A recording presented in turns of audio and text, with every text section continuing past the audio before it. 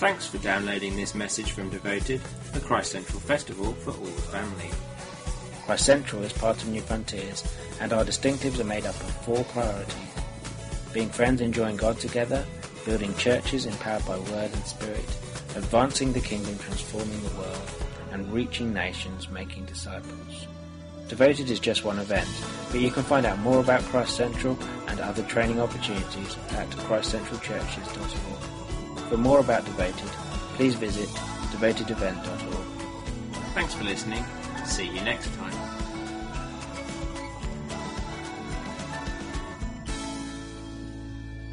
We're going to make a start then on this seminar. So if you're here for parenting, you're in the right place.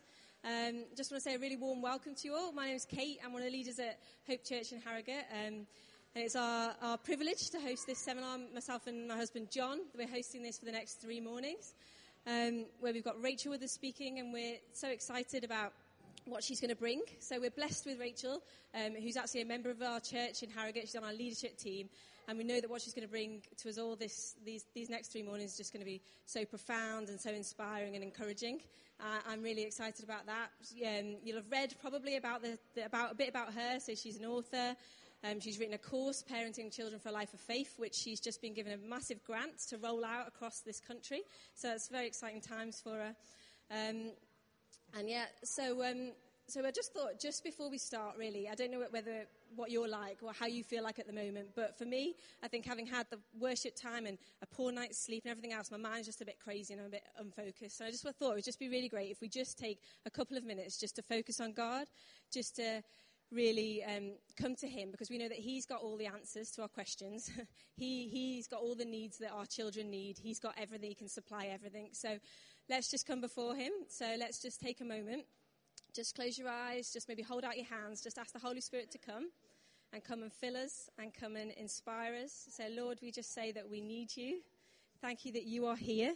Thank you that it's you that changes lives. It's you that moves people on, God. And we just say we need you. Would you come and speak? Would you come and change our hearts? Would you come and inspire us, Lord? Thank you that you are true and you have everything that we need, Lord. Yes,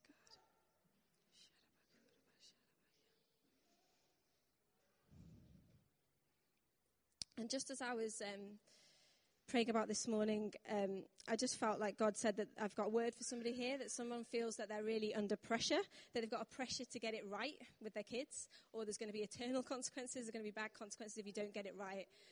And I just felt like God's answer to you is that he says he wants to take the pressure off, that he's the one responsible for your children.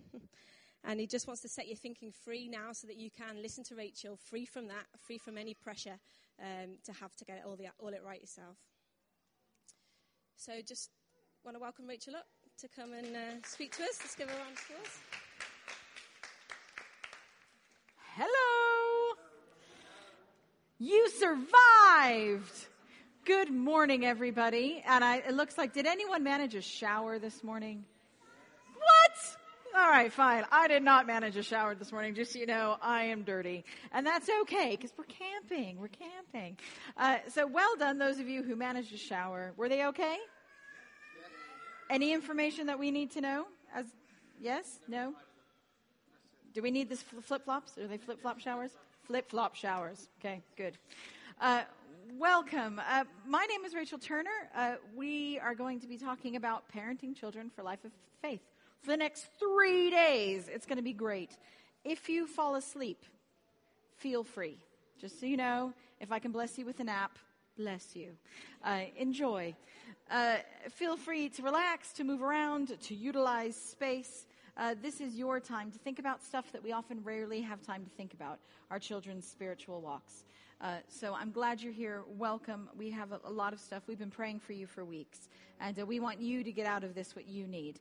So if you feel like you have a question, you want to say something, you have a burning thing in your head that you want answered, please feel free to interrupt me to ask a question because I want this time to be valuable for you. So let's go on this journey together. A while ago, I was at a seminar. You know how sometimes you go to seminars because you want to go to the seminar, and then there are other seminars you go to because you're like, there's nothing else to do, and it'll be a place that I could check my phone. And I was at one of those seminars, so I was kind of spacing out. And at the end, they had questions, and it was all about all-age worship or something. I wasn't really paying attention. And at the end, this guy stood up and said, what about parents? Shouldn't churches be helping us as parents parent our children to love God? And the seminar leader was so cash, and she sort of leaned over the corner and said, well, I just tell people to be Jesus to their children. And as you be Jesus to your children, they will know God and love him. And this guy sort of sat down, and I thought, what? If my child's spiritual life is based on my ability to be Jesus, my kid doesn't have a shot. Like, maybe when I'm 98, maybe, but nowhere near. And the man sat down and I sat down just thinking, that is so burdensome. And I think often we feel that as parents. Like, our job is to be the perfect Christians, and then hopefully, somehow, our children will become Christians. And so we try all of these things. We buy the books, and books are good, by the way, books are good. But we buy the books, and we watch Veggie Tales until we want to vomit, and we do all these things, we memorize the verses. We do all this stuff that you're supposed to do. And we grow these God-smart children, these kids who know all the answers. I've worked in churches for a long time. I've been a children's pastor, a youth pastor, family life pastor. There are some kids who I'm like, there's this prophet in the Old Testament, and they're like, Hosea? And they know everything about Scripture at all. They can talk to me about Trinitarian theology. They know loads. And we want to grow these kids who love God, and we feel stuck growing God's smart ones. But the difference between a God-smart kid and a God-connected kid is massive. And I think our heart is to grow God-connected children. The children who know who they are in Christ. The ones who access God's heart for themselves. Who come home from a bad day and say, someone said this horrible thing to me. And then they go to God, and God tells them the truth about themselves, and they get healing for it then. So we don't grow up to be 45-year-olds who are still finding healings from our childhood. Instead, we're growing a generation who get connected to God and get healed and walk life with him from the very beginning. Our hearts are for our kids to feel safe in the heart of God, so that when we get hit by a bus or when we die when we're 80, their faith won't wobble because their reliance is on him and not us. We want our kids to be God-connected, but we feel trapped into only growing them to be God-smart. And then we hope that if we God-smart them enough, one day they'll leap into God-connected, and we just wait for that moment where they become God-connected. And for the next 3 days, what I want to do is give you skills and tools and super practical stuff so that you leave Devoted knowing how to grow God-connected children, not just God-smart ones. So is that why you're here? Yes. Great. I'm not going to be talking about 14 ways to discipline your child. So if that's what you're here for, talk to Kate and John. Because that's not what I'm good at. What I'm good at is helping your kids connect with God, and I want to help you with that.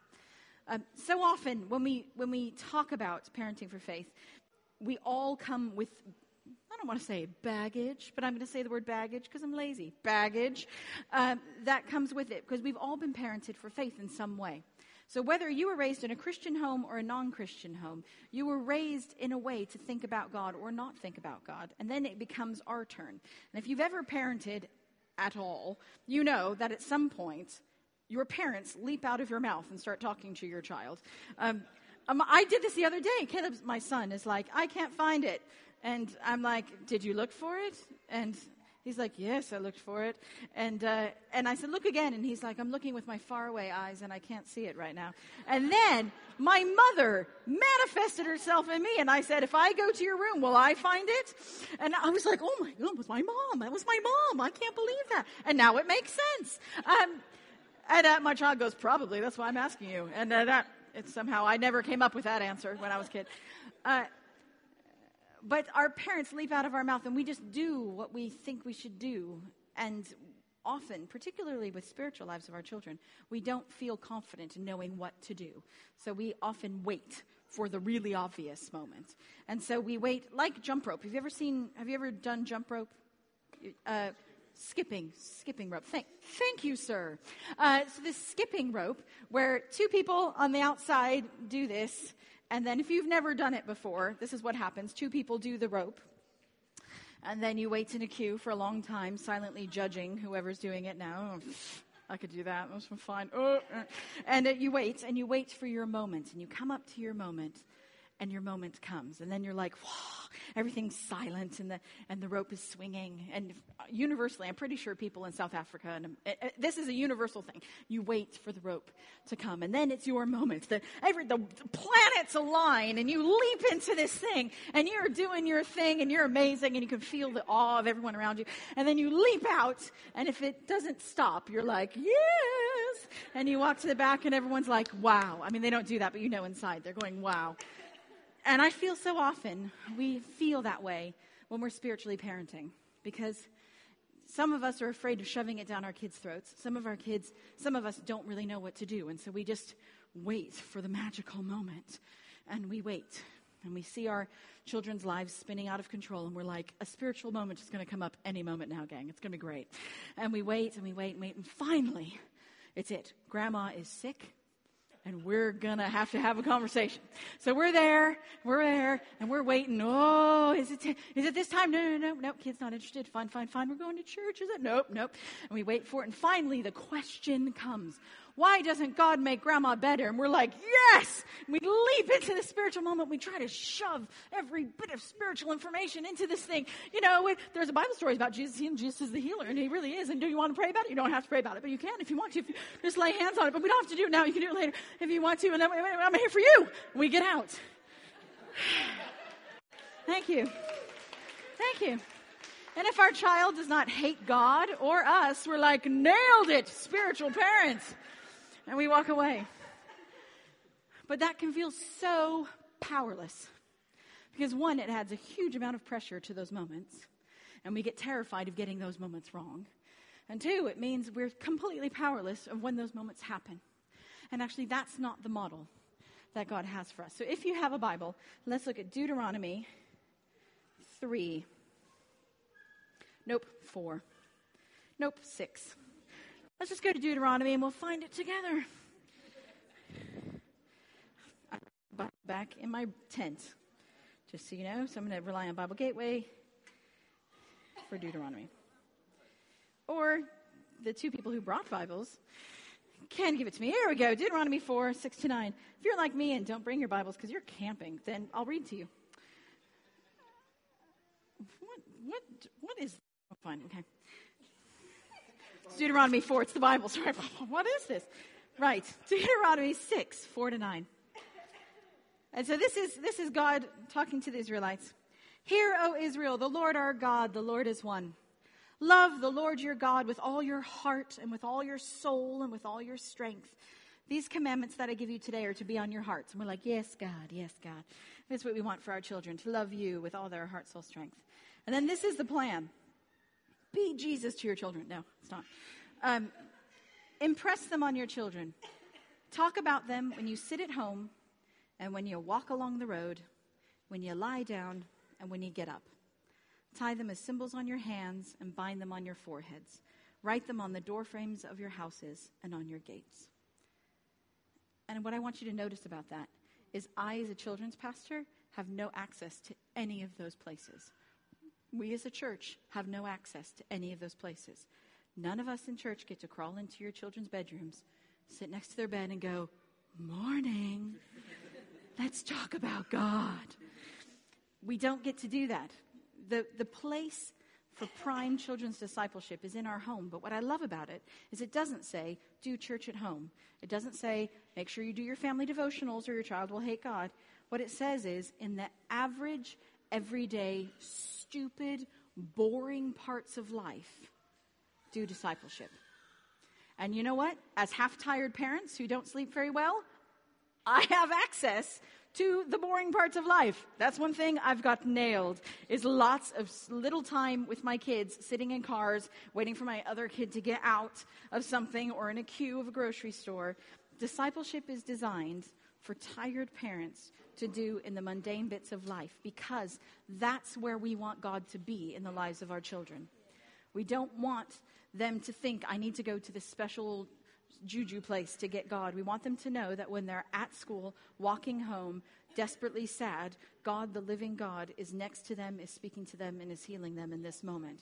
And if we want that to be our children's reality, then that gets to be the place where we disciple. And it's designed for us to do.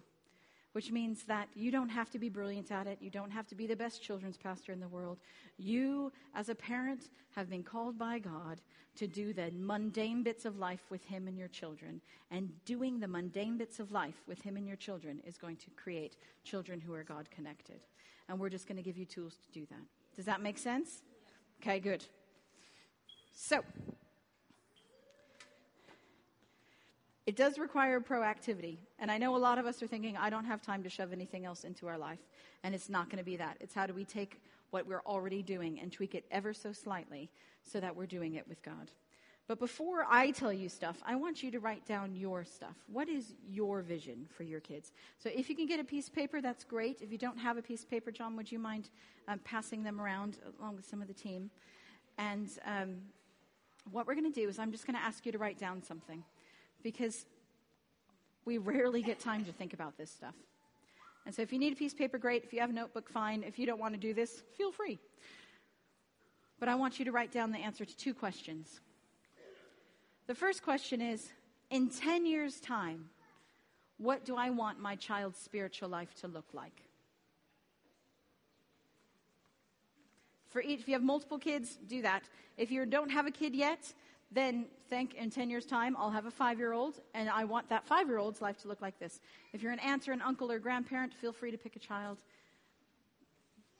In 10 years' time, what do I want my kid's spiritual life to look like?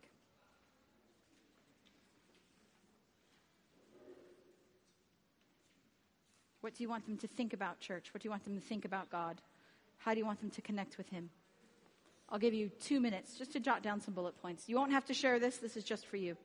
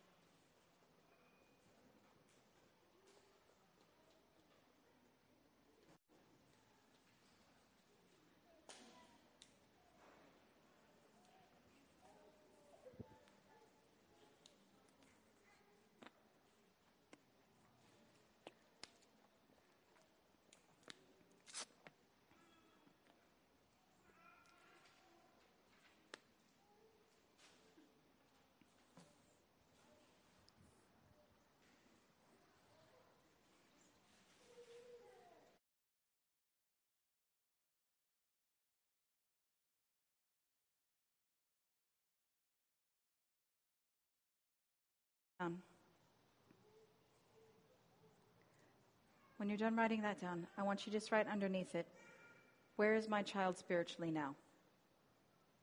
And some of us don't fully know, and that's okay. But it's just helpful to know.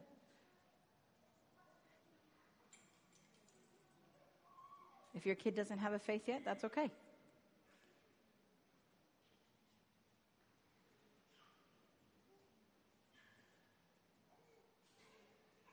If your child can't understand words yet, fine.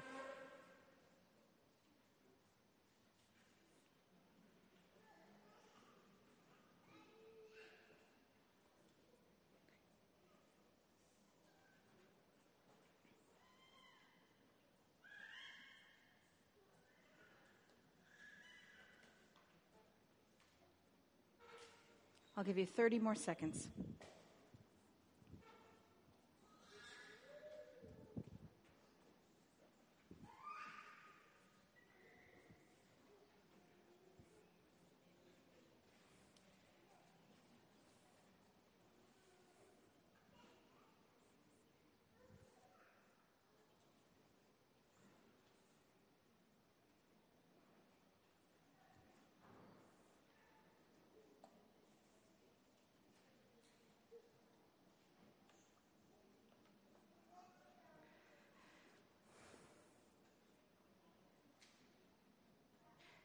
If you feel you're not 100% sure where your kids are, that's okay, but you have a week now to be like, all right, I'm going to ask my kids some questions. I'm going to find that out.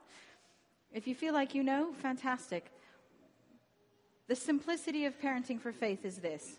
So often we feel like we have to keep 14,000 spiritual plates spinning. We got to make sure church is happy, and then there's personal stuff happening, and are we doing prayer time and keeping it all? Because if we heard them correctly, they'll get faith.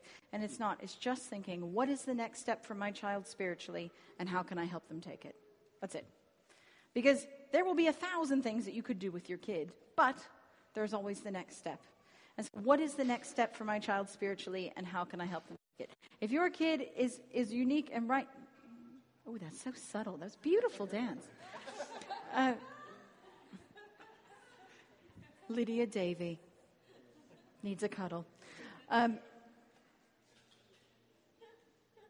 That's all it is. So don't feel, if your kid's like, your kid's not praying, your kid hates the Bible and struggling with church, that's okay. But you know what? God has a strategy for your child. And all you need to do is sit with God and say, okay, God, what's the next step for my kid spiritually? And how can I help them take it? Right. It's church. So what we're going to do is we're just going to focus on that, and I'm going to use my skills in that area. So feel free to take it one at a time, because when we do these seminars, you think there's 30,000 things I need to do. What is the next step for my child spiritually, and how can I help them take it? So in 10 years' time, not only is your kid going to flourish now, but will flourish then, and you take them on the journey. Does that make sense? Okay. So I'm going to give you some skills, and these tools you will use on your journey for the next step. One of the main things is to position ourselves well, because we feel like often we default to the teacher, the one who is going to shove information into our kid's brain. And actually, that's really unhelpful, and then you end up in the power struggle of a lifetime, trying to force your kid to do things. And it's a totally different heart position. And I can tell you this by sort of giving you an analogy.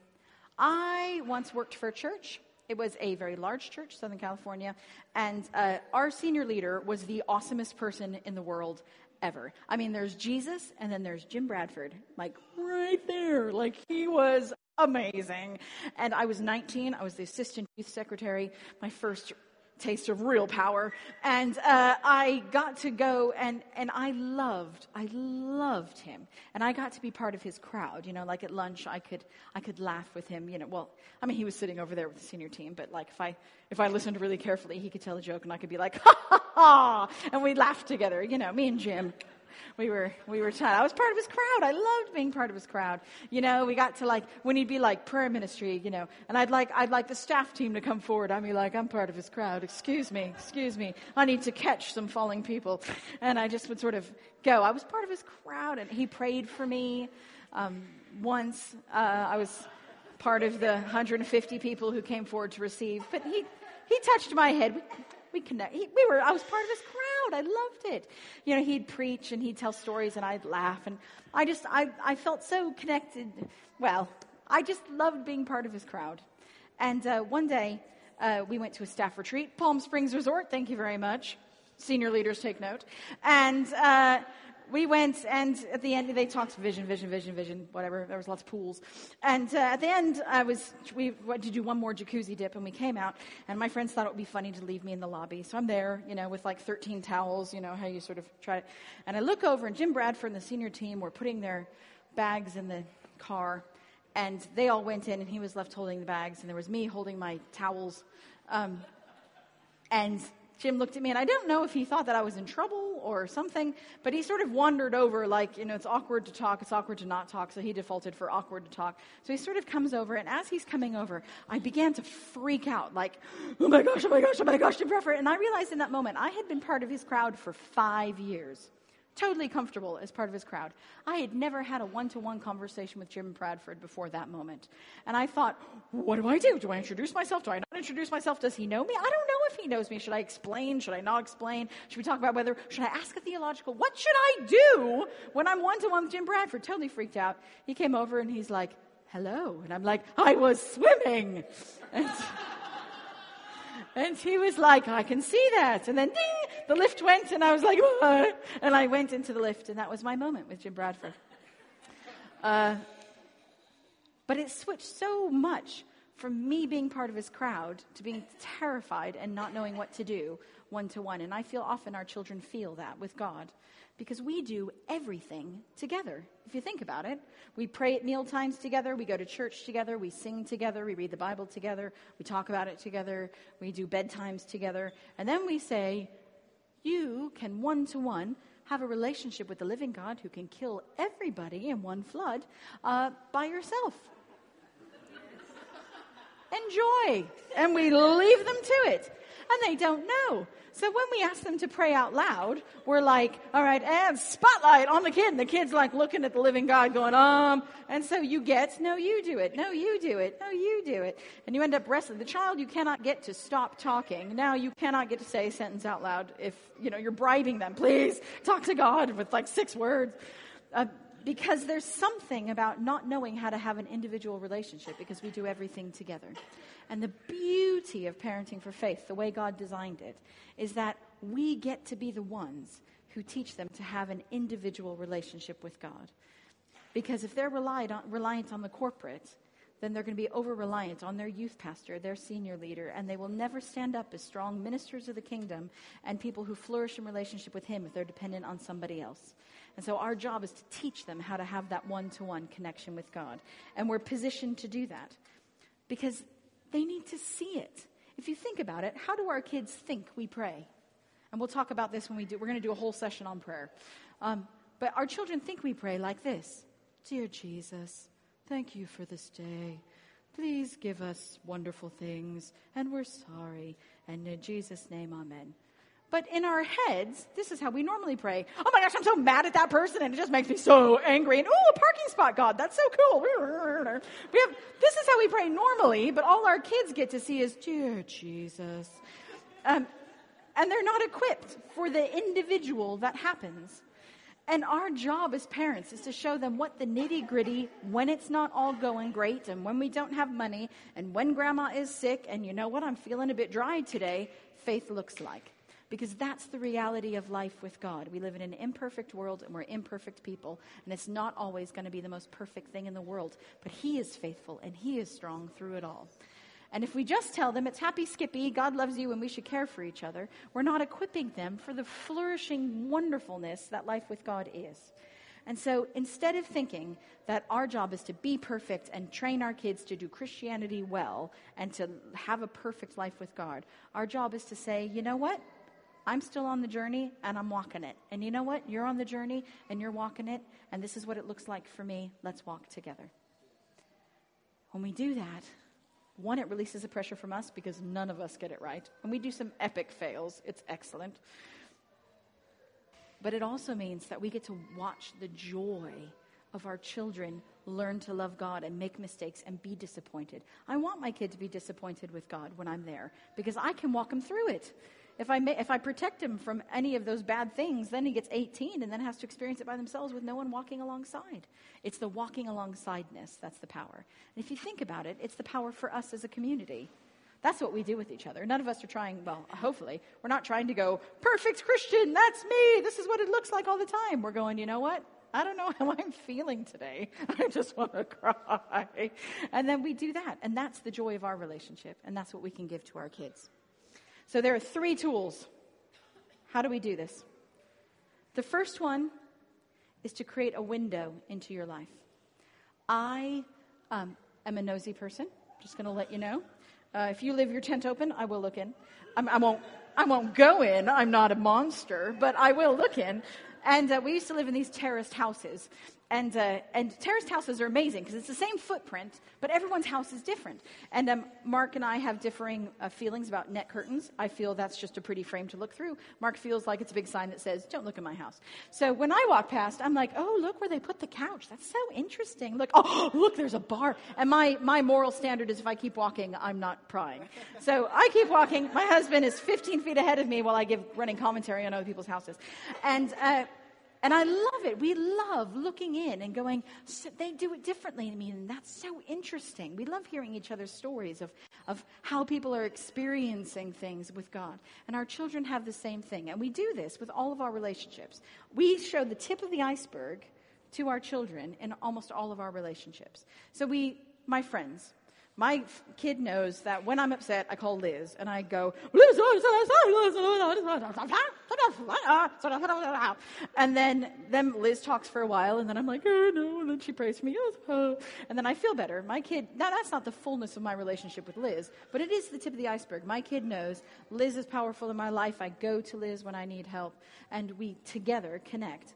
Just feel free. Do you want to? I know, it's nice from up here. And so my kid sees that. Our kid sees our relationship with our spouses or partners. They know that when we kiss each other, that when we are kind to each other, that's a small aspect of our big thing. Our kids often never see the tip of our relationship with God. Almost never. They don't see what our prayer life looks like. They don't see what we're struggling with. They don't know why we worship or how. That relationship is a complete mystery. And so while our kids can model their friendships based on what they see with us, and they can look at what kind of relationship they want based on our relationships with our friendships and our spouses, they don't get to do that with God because we hide that completely. And so what we need to do is strategically create windows into our relationship with God so that they can see the tip of the iceberg. Now, we're not going, look at it. Look at the fullness of the ugliness of my relationship with God today. I hate him today. But we're saying there are moments in their lives, in our lives, that we need to say, you know what? When I'm feeling upset, this is what I do. And this is what it looks like for me. And so we open that. So if you have a quiet time, if you are lucky enough to be able to set aside time to have a quiet time. I didn't have one for, I think, 5 years when I had an under 5. That's okay. But if you have a quiet time, then instead of closing the door, because all the children see is I'm going to go spend time with God.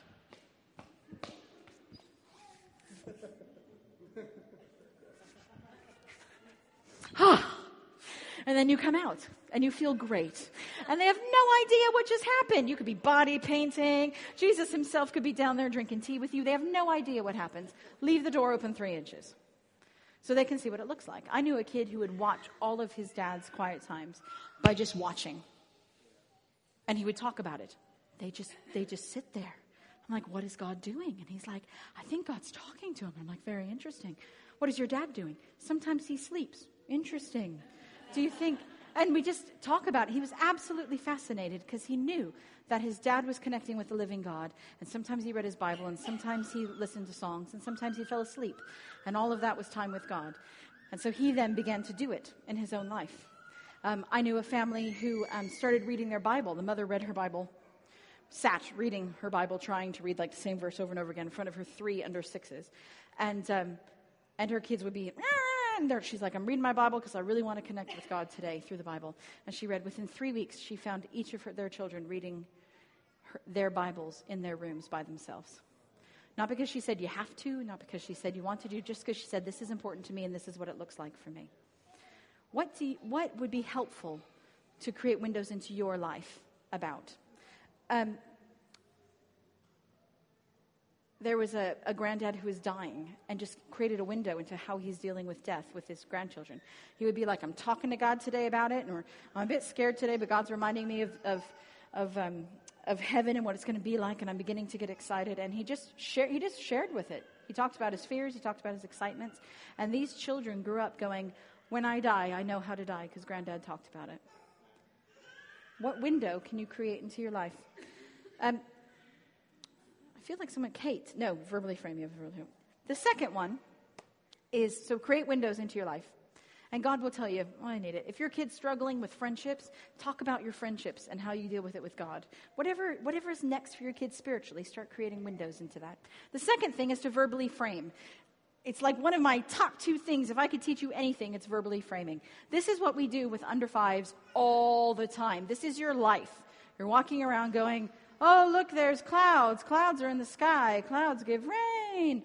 The sky is blue. The sky is blue. Because you're just constantly talking as a parent of another 5 because there's no one else to talk to. And you are teaching them how to see the world. I used to try it with spiritual stuff with under 5s because I thought he's not going to remember. So I used to be like, the Trinity is like an egg. Is it? I don't know. I'm not sure. No, never mind. Ignore that. And he's like 1.5. And I was just trying to explain, how do I explain this to you in a way that you'll remember in 3 years? And I just began to explain, but we explain it all the time. We explain stuff all the time. And then nature helps us by giving them the question, why? And then then we want to poke our eyeballs out. But it teaches us how to verbally frame. This is what's happening. This is what you're seeing. This is what it is. And they have all these questions. But what happens is we forget to do that spiritually. We forget to do that when we talk about fear or when we talk about fair trade, whatever it is, when we go to church. Do we just go, we're going to go to church, we're going to sing the songs, and then you can go to kids group. Yes, you'll be able to go to kids group. It's not yet, it's not yet, it's not yet. Or do we show up and we say, this is when we connect with God. And when we connect with God, this is what happens to our hearts. And how I choose to do it, feel free to do it too. What do we need to verbally frame? And Kate has a really good example of what she did at church. Of just verbally framing in the moment. You want to tell us about? So it was my 5-year-old, and we were so there was just during a worship time there was a guy bringing a prophetic word, and he was responsive to the Holy Spirit. So as he was bringing his word, he was like this and ooh and moving like this, and so it looks quite strange, doesn't it? And so Josie said, "What's going on?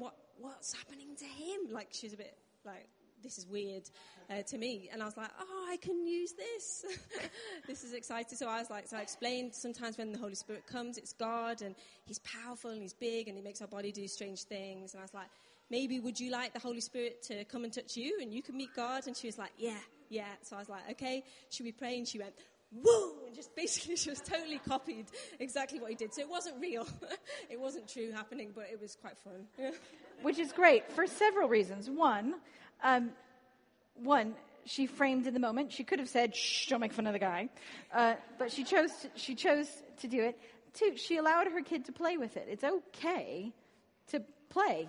And so her kid responded that way. And I don't want to expose your kid. Would you mind sharing about a couple of weeks later? Yes. Is that all right?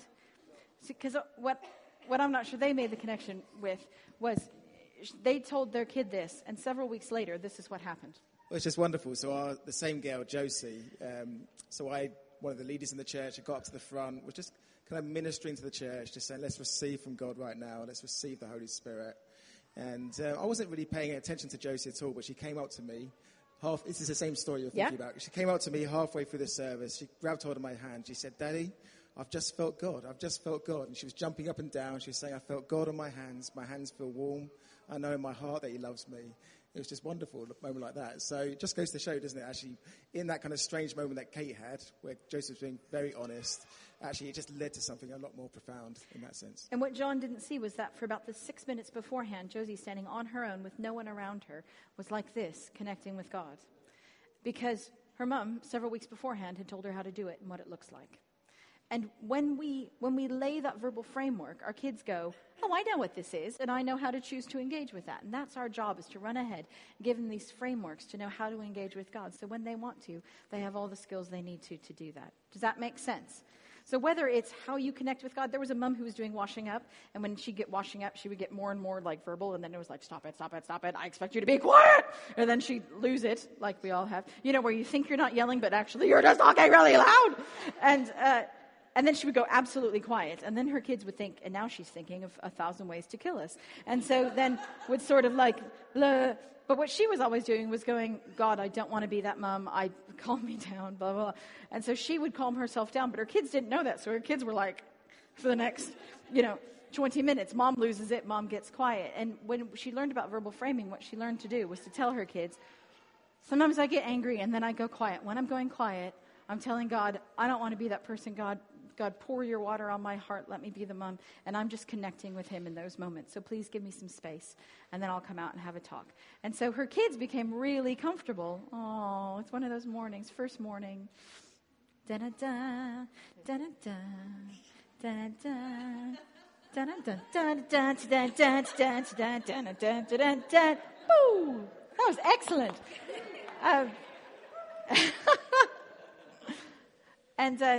And so her kids began to learn that when her mom goes quiet, she's connecting with God. And so when she would start to get stressed, her 10-year-old would go, I think we're winding you up. Would you like some time with God? And then they would all give her some space, because we all prefer mom having connected to God. And it made that. And it meant that her kids knew that that's where you go. And she said she found that then her kids would start going and connecting with God in ways themselves when they found it, because it was framed for them. So verbally framing. whether it's Brexit, whether it's how you're connecting with God. Seriously, I just wrote an article about how to talk to your kids spiritually about Brexit because they don't know. So talk to them, tell them the story, and tell them the spiritual components of it and where our God is in it, and just fill them with a way to see the world that has God in it, in the realness of it. And those two combined, creating windows and verbally framing, when you do it for yourself and then you show them how to do it and you talk about it. And Pete, I'd like to have Pete tell a story. Pete's going to tell a story about how he combined creating windows and verbally framing into something that has created something really powerful for his family. Yeah, so I've got a little boy called Josh. He's 6. And we used these two tools really. The first time I used it was for a situation that was really, really sad. Some best friends of ours in our church were pregnant, and then they lost the child very early on. And I was devastated. I got the call from Kate, and I was sitting in the kitchen just crying my eyes out about the situation. And Josh, who's got a real tender heart, came up to me. He goes, "Dad, why are you crying?" And so I just shared a little bit about why I was crying. But one of the things that I've really wanted to do is to teach kids that when life's rubbish, that God's still good, and that God's still faithful. And so the way I do that, the way we do that, is we say in those tough times, we go to worship. And so we've got like a Spotify on our desktop there. And I said, Josh, I'm so sad, but we need to go and worship. This is what we will do. And I showed him it, and we put it on, and we cried through worshiping. And then unfortunately our friends fell pregnant a second time, and they lost the second baby. And through that first framing, I was crying again, and Josh came. He said, "Dad, we need to worship." And he went and he found "You Are Faithful" on Spotify, and he put it on. And that's the reality of it, is that my son is then leading me through that as well. So it's really powerful. It works, and you don't have to be an expert at it. Can you see how if he hadn't been crying in front of his kid and talked about it, it would just been a religious activity to do. But because he created a window to how he was processing, and he then verbally framed what it is, his child for the rest of his life will know that when you're in grief, you go to worship. And what Pete did also was he invited him in. That's the third thing. We create windows, we verbally frame, and then we invite. And that doesn't mean you have to do a corporate thing. That doesn't mean now we're going to worship as a family. What it means is, like Pete saying, I need to worship, and feel free to do it alongside of me. But my focus isn't going to be on you. It's going to be on God. And whether it's inviting your kid to go for a walk. If you go for a walk with God, then go for a walk with God and say, I'm not going to be talking to you. I'm going to be talking to God. But if you want to chat with God alongside me, great. As a parent of an under 5, most of my time with God was spent, I am now going to play 3 songs, and I'm going to lay on the floor with my hands in the air, and I'm just going to sing to God, and I'm not going to play with my kid. And I would tell him, it's Daddy God time, not Caleb time. And I would lay on my back, and I'd say, feel free to lay next to me. And so for the first 2 songs, he would poke my eyeballs and crawl on my face and, elbow me in precious points, and it hurt. And I would just be singing in tongues, and I would just be praying in tongues, and I'd pat him, but this is my Daddy God time. And after about 2 months, I would lay on the floor with my hands raised, and most of the time he would just crawl, and he would lay next to me in my arms, and he would just soak in the presence of God while I worshiped.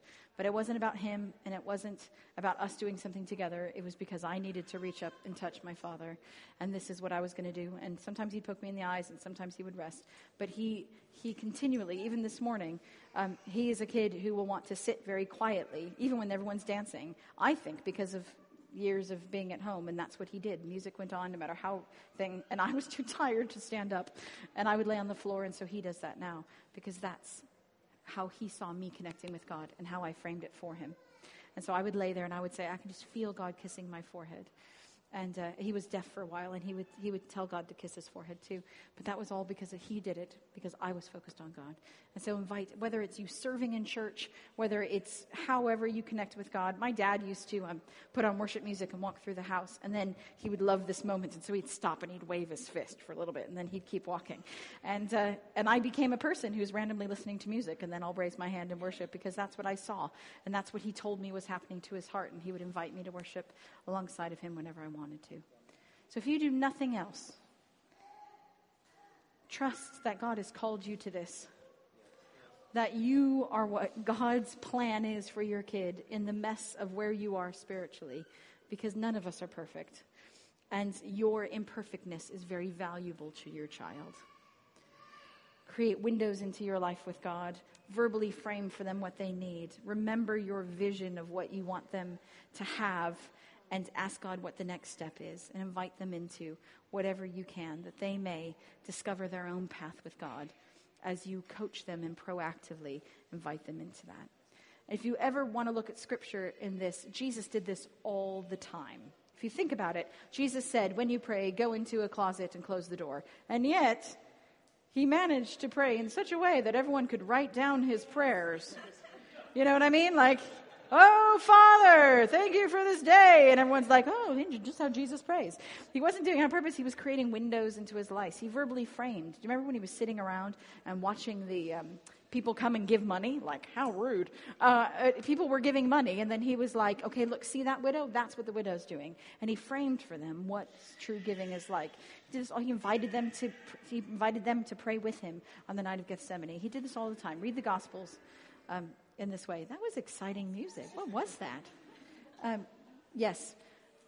So there's a couple of things we want to give you time. I'm ending early. Look at me. We got time. Sorry, keep going. Oh, Q&A. We'll do Q&A. Before we do Q&A, I want to get you shorter shorts, I think.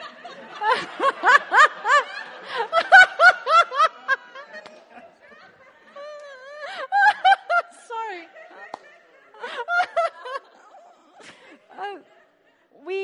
We as a team want to support you in this week, because I know some of us have lots of worries. Some of our kids are struggling to hear God's voice. Some of our kids are struggling. Some of us just as a family are struggling. So we have a couple of things. One, we have a lot of team members. We have the team stand up for me? Just thanks. These people are here with little tags. Thank you. Thank you. These people are here to pray with you. And so if you ever want someone to just pray with you and prophesy over you or pray over your children, they're here at the end of every session because they just want to walk with you for a couple of days. So if your kid's struggling to sleep, come to them. They'll pray over your kids. They'll want to know how it went tomorrow, and they'll pray over the next day. And we came together so that we can hold you as parents for a couple of days and walk alongside with you. And the other thing that we wanted to do was tomorrow and the next day we're going to be talking about prayer with your kids. We're going to be talking about how to coach them through lots of stuff.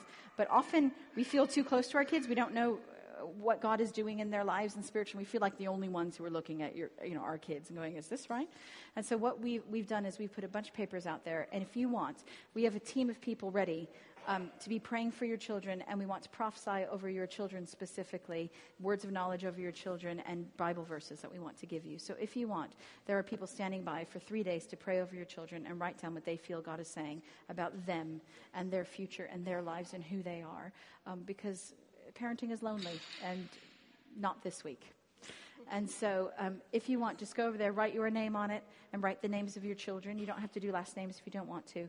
And on the final day, we'll have them all here so that you can go away knowing that you have had a team of people who love your children, who see who God has made them to be, and just want to pour God's words upon them. So do that before you leave. And do you have any questions, concerns, ponderings? Yes.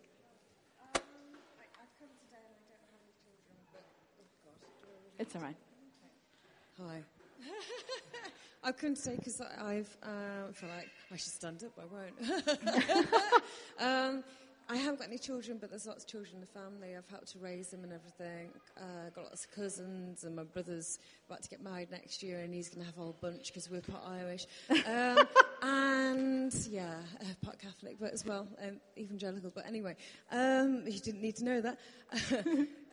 I haven't got children at the moment, so the prayer over there, if I write down I really want to be married one day, and really want to have children, a whole bunch of them, and I feel like I'm growing as a woman, getting more prepared and spiritually, to bring all the gifts to be a parent and also to be an auntie. Can I put that down? Absolutely. For that as well? Absolutely. If they're not your own kids, if you just want prayer for you, if you want kids that you may have but you don't even know their names yet, write them down. Say unborn child.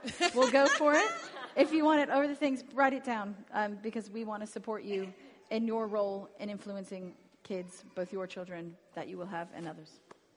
Any other questions, comments, thought, concerns, ponderings, struggles, challenges? Yes.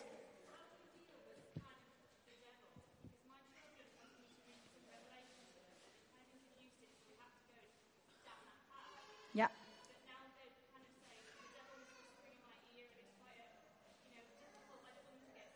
Yep. Yep. Sure, great.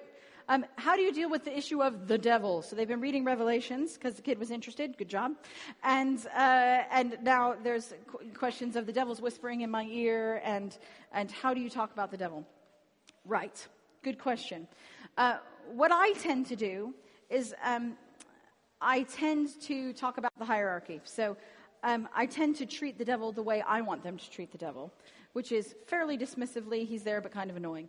And so what I tend to say is there's God and there's Jesus, and they made all sorts of things. They made angels, and that God made us. And he says that, we're far surpassing the angels. And so in the hierarchy of powerful beings, angels are pretty far down. They're cool, but they're pretty far down. And then the devil decided to leave and do other stuff. So, the devil has no power over us. Jesus is way more powerful, but he's kind of annoying. So how do we deal with annoying things like flies? Well, we get him out of our face. So I find sometimes when we put it in a fight, that gives the devil a lot of power. So then they feel like, and then you get all of the stuff. They're small, they can't fight. Other people who are bigger than them can fight back. Well, actually, we have all the power that we need, and so sometimes all we need to do is be aware of the trickiness.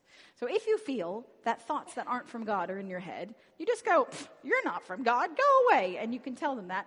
And then you ask God, what's the real things to think about? And then you just work on that. But there's no fear around it, and there's no worry around it. And so I tend to stay away from words like fight or battle, because that feels very high pressure. Where we just swish it away is something. So I'll say, I'll tell the story. Very similarly, my kid, well, not very similarly, but my kid was struggling to hear from God. He's always heard from God really, really well. And all of a sudden, he just woke up one day and was like, I can't hear Daddy God's voice. And I was like, oh, tell me what that's like. And he's like, I feel like something's like stopping it and nothing can break through. And so we talked about scripture. We did all this stuff. We asked God if there was a word, all the tools that I will give you in the future. And it just wasn't happening. And he's like, I feel like there's a baddie that's trying to stop it between me and God. And I thought we could go down the fight route and sort of declaring stuff. And I thought, no, actually. And so I said, you know what? Sometimes I hide from you underneath a blanket. Am I actually gone? And he's like, no. I'm like, it's just a trick. It's just a trick that I'm pulling on you, that you can whip away and go, ha-ha, you always find me. And sometimes the enemy, because he's not very powerful, but he likes to trick us. And so what he's doing is just trying to trick you. So you can just go, ha-ha, I see your trick. And then I push it away, and then and he goes, okay, I see that trick, and I'm not going to let anything stop between me and Daddy God, because that's what he said. And he's like, and he can all of a sudden hear God's voice again. And when you teach him how to deal with it without it being fearful, then that seems to be something that can go ahead. Does that help? But good job for reading Revelations when he asked. Good job for engaging with it, because that's the best ever. So it sounds like you've done brilliantly. And just ways forward, we go for the annoying. Yes. Nice. Oh, look at all those trousers. I love it. Thank you. Any other questions, comments, thoughts, concerns, ponderings? We're going to have loads of time over the next days. Yes. How old are your kids? I have one 6-year-old. Yeah. So partially, I wrote the books not from a perspective of a parent, because one, that drives me nuts, because it's like, well, great, I don't have your kid. And so for me, all of my stuff is based on 15 years worth of being a children's pastor and a youth pastor and working with a lot of parents. So I've worked with thousands of parents running parenting courses and things. So this isn't just my wisdom. This is the wisdom that we've sort of gathered from a bunch of people who've walked it a lot. And so that's the main thing, is it can't be about the perfect parent of the kid, because every kid is different and every parent is different. So your answer to that question may be different than their answer. And that's all right. Me? Yeah. I mean, my kid struggles just like everybody else's kid. He went through a period where he was like, I don't like God. And I'm like, that's okay. He likes you. And Sometimes you don't like me, I'm still here. And so you figure it out. And so there's no perfect formula. And I think so often we feel like we have to produce the perfect spiritual child. And you know what? Sometimes kids go through years of feeling like they're disconnected from God, but that's okay. The important thing is that disconnection is part of the journey. It's not an end of a journey. And so our job is to walk with them through their struggles and let them be them. Because I'd never find in Scripture our job is to produce spiritual children. Our job is to parent spiritually. And so we can do our bit, and they're going to go on their journey. And so my kid struggles like everybody else kid struggles. And some days they're up and some days they're down. And that's okay. Does that? Okay. Yes. Can you use these tools, however old they are, even if you feel you're now doing catch-up? Can you use these tools no matter how old they are, even if you feel like you're playing catch-up? Yes. We've run parenting courses. Every time I run a Parenting for Faith course, half of the people who come are parents of older teenagers or adults. And we've seen massive fruit in 30-year-olds when we have 60-year-olds who started Parenting for Faith and started opening windows and creating windows and verbally framing. I feel like you're getting strong. Because these are the tools of sharing faith. And you never stop being a parent. If you're a parent, you never stop being a parent. You will know this. I still call my mom and be like, Mom, help me. I don't know what to do. You never stop being a parent, and therefore you never stop being spiritually influential in the lives of your children. Any other questions, comments, thoughts, concerns, ponderings? Yes.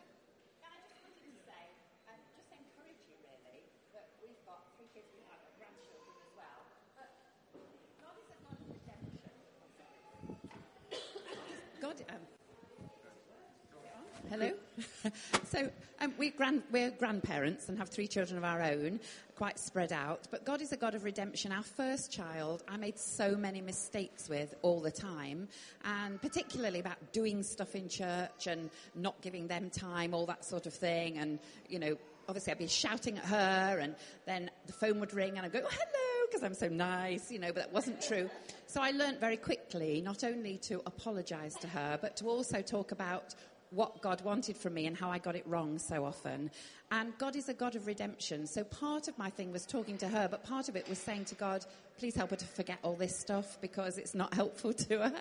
And I'm so proud of who she is. She's now a leader's wife, but a leader in her own right as well in church. And but also, my youngest son became a Christian very early. And yet he would say to me, so it's this thing that Rachel was talking about, that we don't, where are your children? Where are your children in their walk and their life of faith? And he was a Christian really early. And yet, for years, there were times when he'd say to me, did I really mean that? Was that really true? Did I really mean it at the time? And where am I now? And then he was a teenager and not that interested. And I think, just to encourage you, there are lots of seasons. Don't think you've got it all sewn up because, oh, hey, I've done it and here the kids are and they're doing really well. Just keep going because God is their God and will remain their God because of what they've seen in you, what Rachel's talked about today. And, yeah, God has got a hold of them because you've prayed for them, really. Yeah. Great, thank you. Any other burning questions, comments? Yes. Okay. Everyone wants to hear your wisdom. One thing that we found, I was brought up in a non-Christian home, but Steve was brought up in a Christian home. But one thing we've noticed really is that there are some things that your children seem to have to learn away from you, and that's okay. There are some just truths they just have to discover for themselves. I'm assuming that's a fairly common experience and not just particular to us, and sometimes that's really scary and you think, but actually it's been invaluable to have other people who are giving the same message but just perhaps in a different way. And we can think of people right now that just have been so significant in our children's lives. And again, I'm assuming, looking at our 2 children, is that's going to continue. There's going to be some stuff that we can't teach them, that they, you know, we may well believe it, but they have to go off and learn it for themselves. Yep, absolutely. And that's the power of us as parents. There's so many times where you're like, okay, can somebody else take my kid out? Thank you. Let someone else take my kid out and talk about them.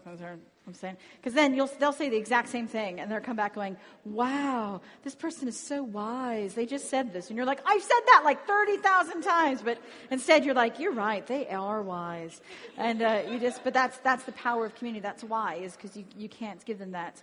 And the more they see it, the more they'll find people like us. Because that's how we grow in our faith. We see somebody who's like us, who does something, and we're like, I want that for my life. And we are inspired by other people. And so it's great. Thank you for saying that. Yes? How do you, you said you find out, the questions at the beginning was, where is your child now at? Yeah. How do you find that out? What kind of questions would you ask them? Or would you just sort of look yourself, or would you question on a weekly basis, or how do you assess that sort of thing? It's a great question. Some of it is just paying attention to it, because so often our bedtime routines or something is like getting dressed, get them in the bed, and fine, and then we sort of see them. And some of it's just giving you a bit of time to sort of see how they're responding to that and asking questions. A key thing I find is asking questions that don't have the right answers, particularly for Christian kids, because any Christian question, how are you feeling with God? They're like, I feel great, or, God is lovely. They know the right answer, and they want to please you. And so to take that out, I tend to ask questions that don't have a right answer. For instance, you just wonder together. You know how God rested on the seventh day? Well, when I rest, I binge watch West Wing. When Daddy rests, he wants to go climb a mountain. What did God do? I have no idea. There's no right answer. You cannot in any way find the right answer. I mean, your kid could whip out, well, the original Hebrew says he stopped creating. Well, that's great, but what did he do? And you just leave it there. You can all go, I don't know. And then you can all wonder together. And what happens is then you come out with the kid, he did nothing, he's God. And you think, well, interesting. So their concept of God is nothing, where, I don't know, he went around judging people. Well, that's interesting. And so you sort of find that. You can ask loads of questions. If Jesus was at your school, who do you think he would be most like, and why? Why do you think when I fell over, God didn't stop me from falling over and hurting myself? I don't know. Let's just ask the question. Let's just have a conversation. And then go, that's really interesting, and then leave it. And the more our kids get used to just wondering about God, the more you get access to what their brain is doing. You can also do would you rather questions. Would you rather read a book with God for an hour, or go on a healing adventure with him? Why? And then you can find out what they like. And they go, neither, I don't like God. You're like, oh, interesting, why? And then you just find out. And to let it be okay wherever they are is so important. So they don't feel a pressure to perform religion for you. Because the more they feel that pressure, the more you're going to lose connection to their heart. And what you want is connection to their heart. So you can say, that's your journey, and that's okay today. And this is where I am, and this is how I feel. So ask questions that don't have right answers. Questions you genuinely want to know. Like, will there be bacon in heaven? It's a very important question for me, and I don't know. But it's a good question to have with your kids. Right. So, I'm going to hand back to Kate. Tomorrow, do we know what we're talking about tomorrow? We're going to be talking about prayer. We're going to be talking about how to capture moments and help coach your kids through that. We'll answer any question you need, and we'll also brainstorm tomorrow. And before you go, please put your name and your kids' names on a piece of paper so we can pray over them. But before we go, Kate's going to close with us. Just want to jump in, just thanking Rachel all together. That was great. Lots of food for thought. I just think it's good just to take a moment now and just ask God for opportunities. We've got them now. We've got time all afternoon with our children. Things are fresh, and things are going to happen. There's kids around us, so let's just take a moment just to ask God for opportunities to use some of these tools and for exciting stories. So God, thank you that you are here and that you're with us. Thank you for the exciting times that our kids have just had while we've been sat here. God, we just pray for this time we have together this afternoon, Lord, that you would create opportunities for us, that we'd be able to engage with our children and have fun with them and experiencing you together. We just pray for inspiration, Lord, that we pray specifically that we'd know where our kids are at with you. God, I pray you'd reveal that to us and you'd teach us how to move them forward on this next stage of the journey. Yes. Amen. So please do write your names and leave the paper there, and we'll see you again tomorrow.